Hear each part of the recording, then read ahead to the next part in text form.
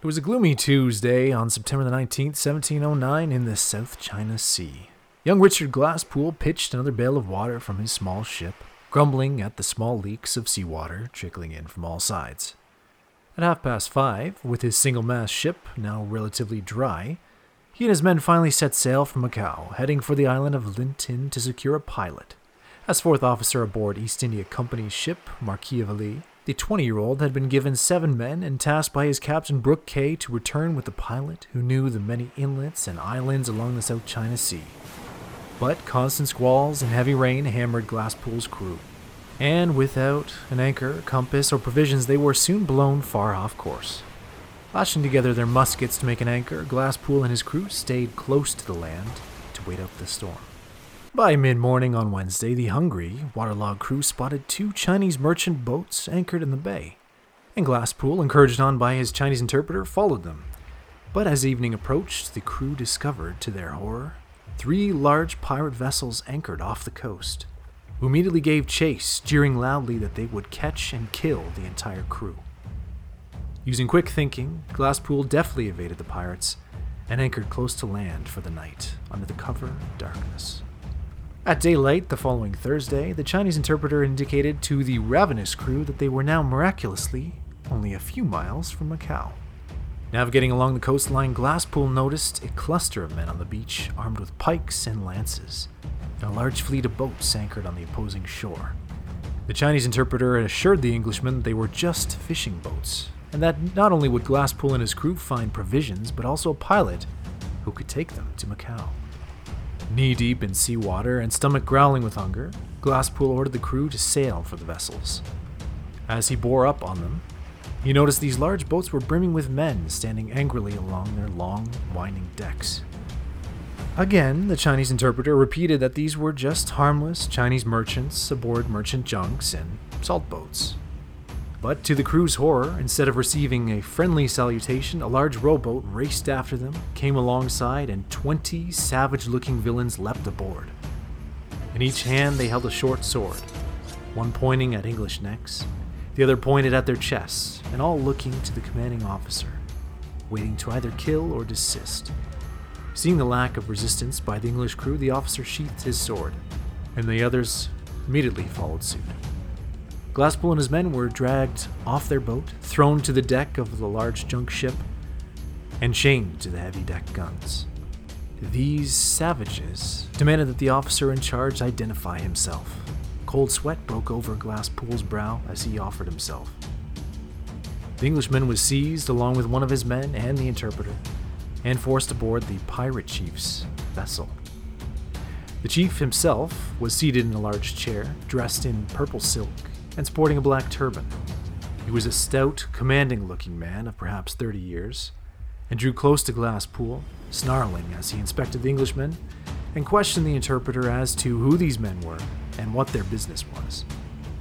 Glasspool spoke up, saying that they were just famished English sailors blown off course from Macau. Suspecting lies, the angry chief declared that he would torture the interpreter for the truth, and that he would put the entire crew to death. Just before the order could be given, one of the ragged pirates stepped forward and spoke hurriedly with the chief. Glasspool could make out a few English words, and the junior pirate then pointed out at Glasspool's gold buttons along his shirt. The chief nodded and barked out an order. Soon a steaming bowl of brown rice was brought before each of the Englishmen, and the chief himself then spoke again to Glasspool.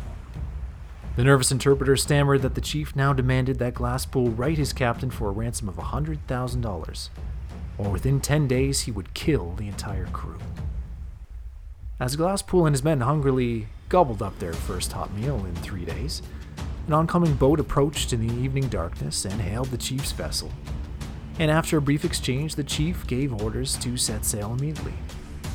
All through the night and early morning, the pirate fleet sailed until Glasspool could make out the island of Lantau. His translator gulped, telling Glasspool that he had heard the head admiral of all the pirates was anchored there. And Glasspool confirmed this as he looked out to see over 200 vessels, and a captured Portuguese brig lying in wait, many waving a fearsome red flag. After a series of exchanges with the admiral, the chief came to Glasspool, his mood visibly softened telling the Englishman that if he were to write to his captain for $70,000, the chief would send them all to Macau directly. The interpreter whispered that the chief did not dare to move further until he consulted the admiral, and with good reason. The head admiral was displeased that the chief had captured Englishmen, claiming that it would motivate the English, a neutral party, to join with Imperial China, and had ordered the chief to ransom Glasspool and his men. Just hours earlier, Glasspool and his crew had faced certain death, and now suddenly the young officer had hoped that he would live to see London again. And so, after a long series of negotiations, a sizable ransom, and 11 weeks and 3 days of captivity, on December 11th, 1809, at 7 p.m., Glasspool and his crew were received by a grateful British welcome party. As the exhausted Glasspool sighed with relief, he wondered to himself, who was this pirate admiral who had had such power over these savages? As he later wrote, it was surely a most daring and enterprising man.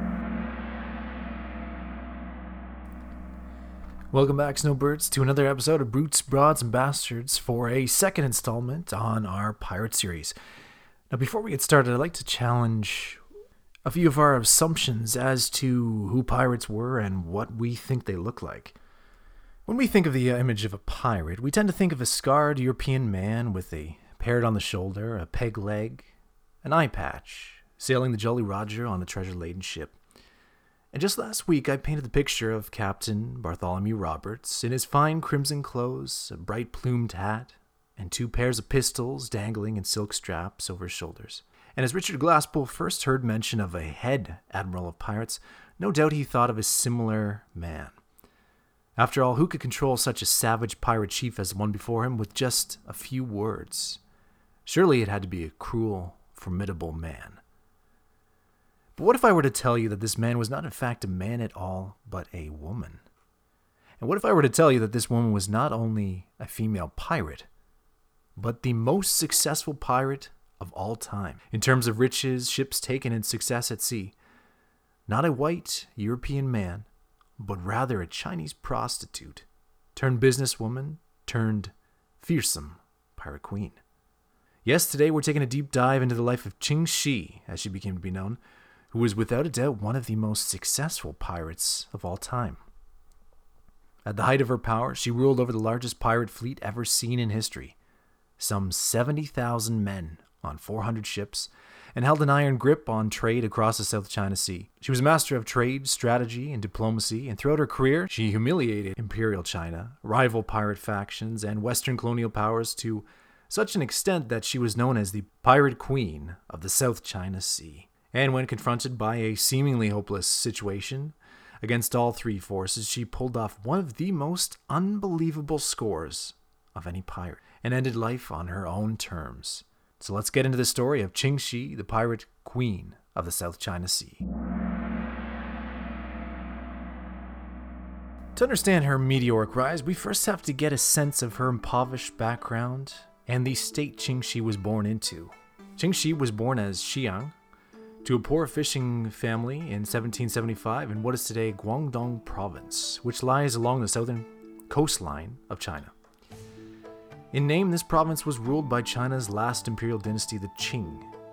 By the time Xiang was born, the Qing Empire was at its zenith, ruling over roughly 1/3 of the world's population and with the largest economy on the globe.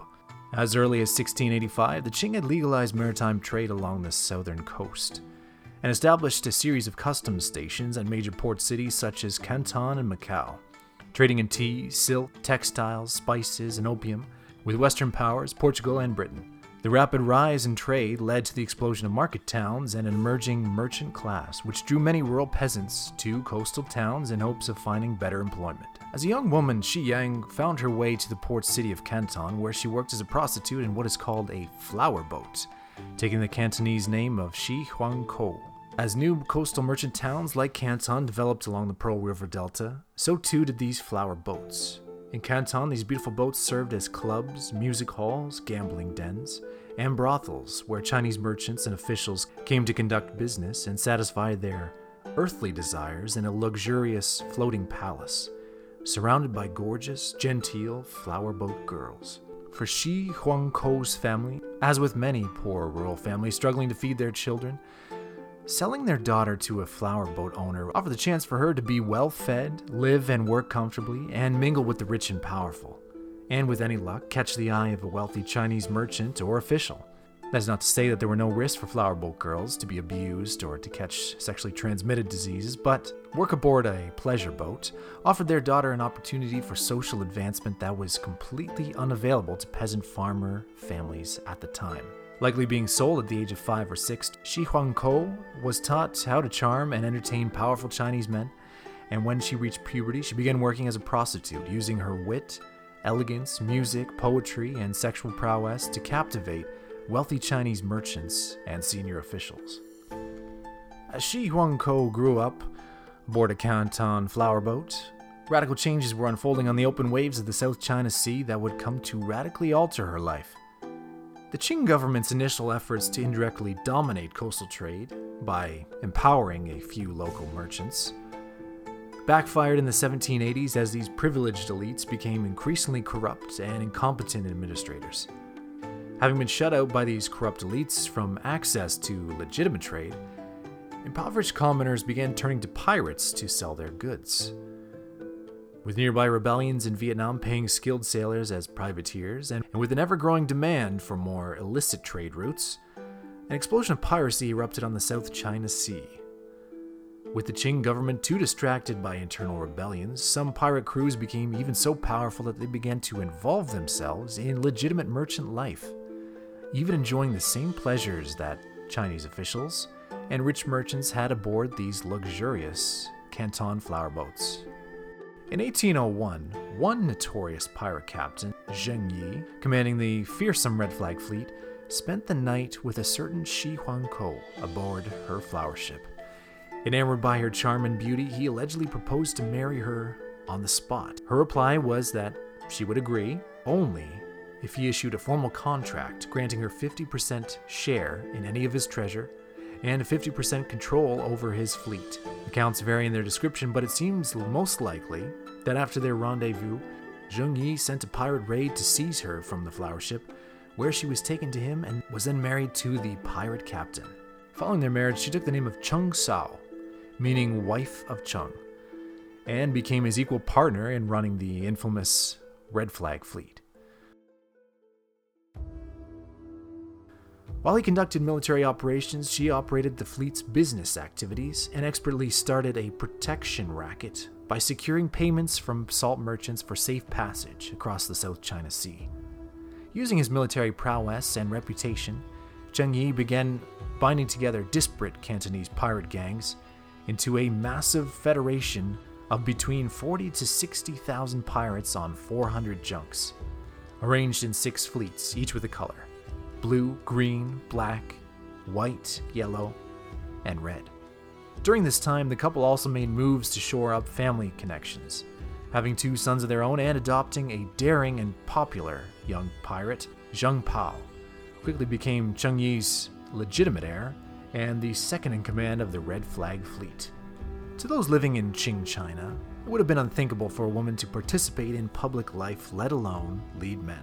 But the majority of pirates in the Red Flag Fleet came from poor coastal villages, where social practice enabled women to inherit property, and with her leadership skills and success in business, she was accepted by the pirate crews.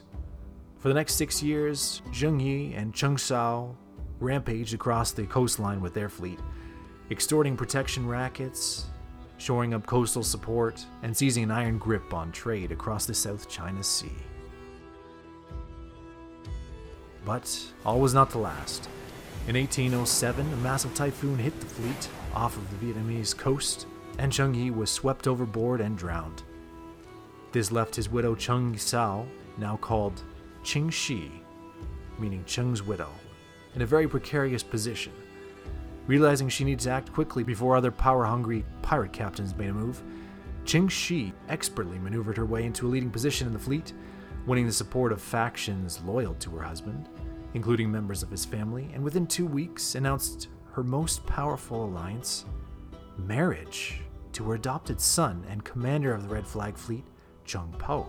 Some sources have presumed that she and Cheng Po had long been lovers before her husband's death, but whatever the full explanation, Cheng Shi had his full support, and this tipped the scales in her favor. And so, by 1809, Cheng Shi was in full command of over 800 large junks and 1,000 smaller ships, nearly 70,000 men. Even though she nominally held the fleet's leadership, Cheng Shi recognized that she needed to unite this rabble of pirate crews with a new code of laws. Her laws addressed discipline aboard ships, collection and distribution of booty, punishments for disobedience, and rules for dealing with female captives. Any pirate who disobeyed a superior's direct order was beheaded on the spot, recaptured deserters had their ears chopped off, and any spoils taken as booty were to be registered by an accountant, then distributed by the fleet leader, with a 20% cut going towards the original pirate who had seized the goods, and the rest going to a public fund. Villages that supplied the Red Flag Fleet were forbidden to be plundered or extorted from. First-time offenders were flogged. Subsequent offenders were then put to death. And interestingly, the pirate code protected female captives. Pirates who took a captured woman as a concubine or wife were expected to be faithful to her, and pirates caught either raping or having consensual sex with a female prisoner were immediately put to death. Richard Glasspool, our British prologue protagonist, taken by Cheng Shi in 1809, later wrote that the code gave rise to a force that was intrepid in attack, desperate in defense, and unyielding even when outnumbered. With her pirate code now enforced, Cheng Shi extended her stranglehold on maritime trade across the South China Sea by expanding her protection racket to all merchants, and issued the following to coastal villages or towns: pay up or burn. Under her new leadership, the Red Flag Fleet set about securing an iron grip on the South China coast, capturing coastal villages, plundering British and Portuguese colonial ships, and setting up a steady taxation system and supply chain with coastal towns to readily fund her fleet. Ships that wanted to trade in the South China Sea either paid her tax or were plundered. And so from 1807 onwards, Cheng Shi's hold on trade in the South China Sea was so dominant that it caught the attention of the Qing Emperor himself. The Qing leader, called Jia Qing Emperor, was enraged to think that a mere woman was controlling such a vast amount of land, sea, trade, and people that he claimed was his. But there was little he could do about it. The Qing had no navy, and their ill-advised attempts to load up merchant ships with soldiers ended in crushing defeats at the hands of Cheng Shi's Red Flag Fleet. Her disciplined and hardened crews would lure a fleet into ambush, then encircle their prey with cannons blazing as they sent sleek ships to board the enemy vessels. And so when the Qing Emperor claimed control over the South China Sea, it was truly Cheng Shi and her Red Flag Fleet who held complete control over all aspects of trade, and she robbed, levied, and taxed villages, market towns, and cities from Macau to Canton with impunity. Nothing proved this point more than when in 1808, Cheng Shi and her fleet killed the emperor's provincial commander-in-chief, Li Changkang, with one of his senior commanders openly murdered by these infamous pirates. The Qing emperor could no longer turn a blind eye, and by 1809 he nominated a new Governor-General Bai Ling to crush the Red Flag Fleet. But even before Bai Ling had set out on his new assignment, the pirate queen of the South China Sea had her eyes on a new prize. Cheng Shi had long craved a direct attack on the lucrative Pearl River Delta, its shores brimming with rich trading ports like Macau and Canton. And by July 1808, she launched her invasion. Baiting Canton's defensive fleet into battle, her crew smashed the fleet, leaving the path to Canton wide open. And for a full year, she sacked the Delta in a bloody orgy of pillaging and violence. One of her powerful allied fleets, the Black Flag Fleet, was said to have killed 10,000 villagers in a single expedition. Neither Qing officials nor Western powers seemed able to resist her, and in 1809 she captured Richard Glasspool, an officer of the East India Company, who would later write of his captivity under Cheng Shi. Back in Guangzhou, Governor-General Bai Ling had set about with a new strategy called Chengbi Qingyi, which was designed to cut off the flow of food and supplies to the pirates.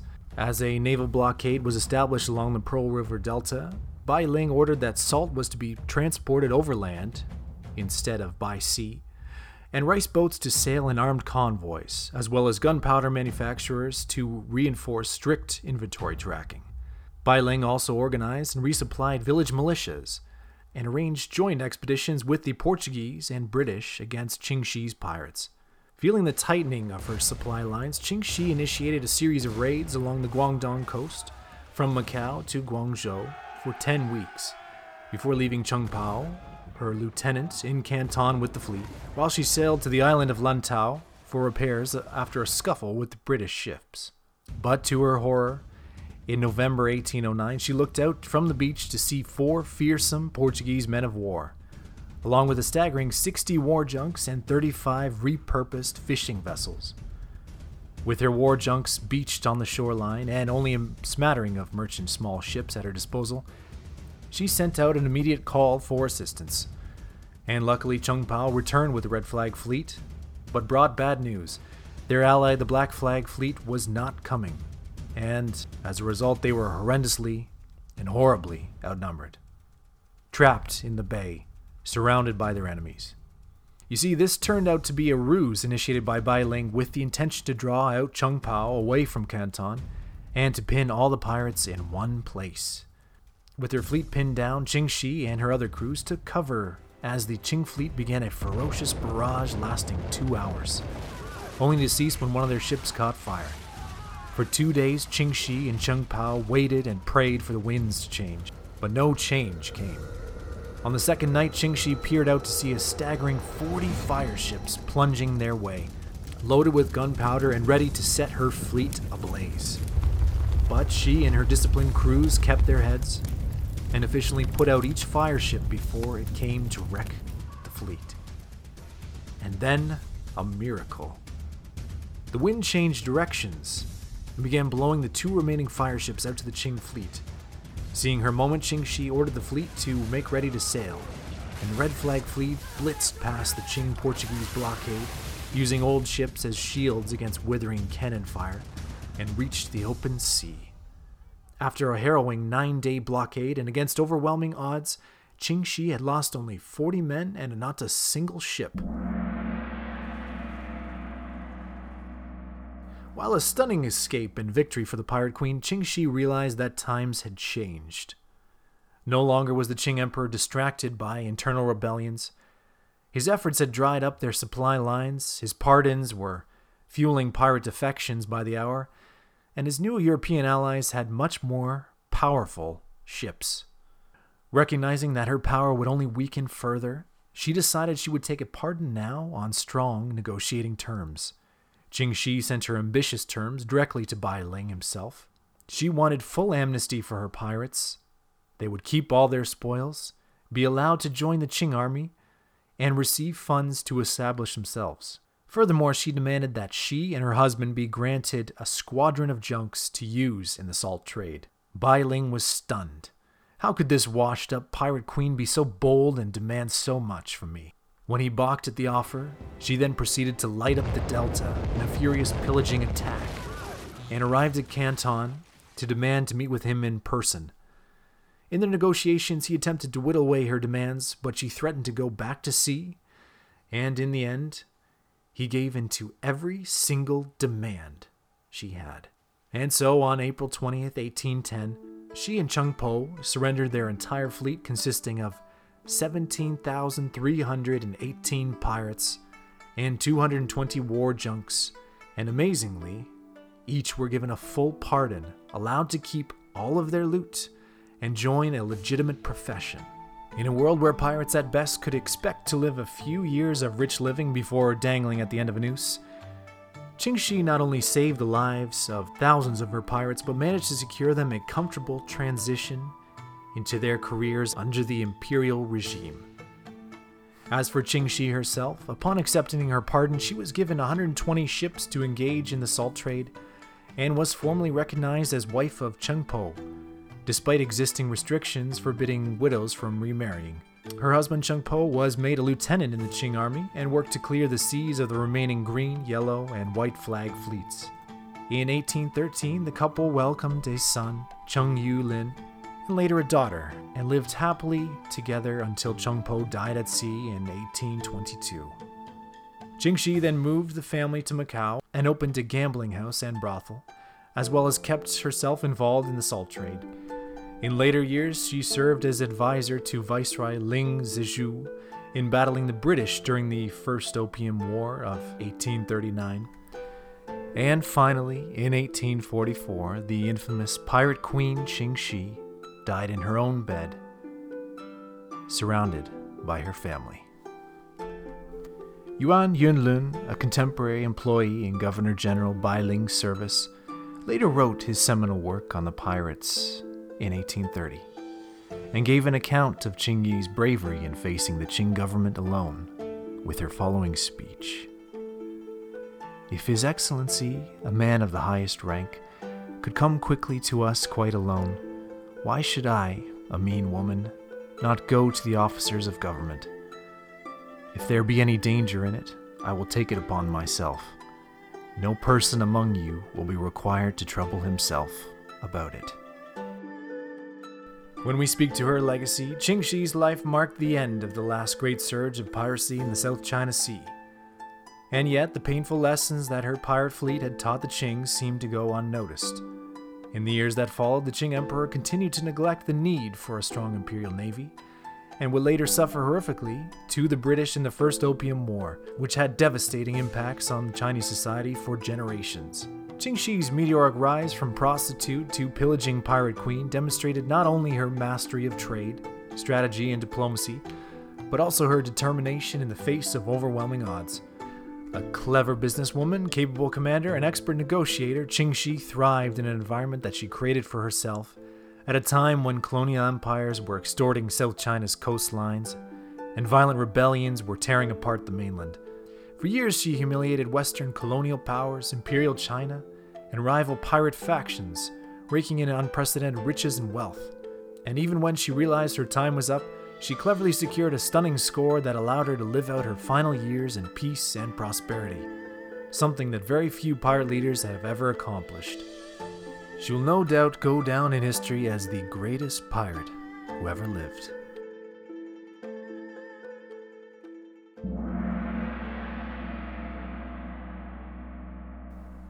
Well, that's the end of the line here, Snowbirds. Thanks so much for listening into this episode on Qingxi, the pirate queen of the South China Sea.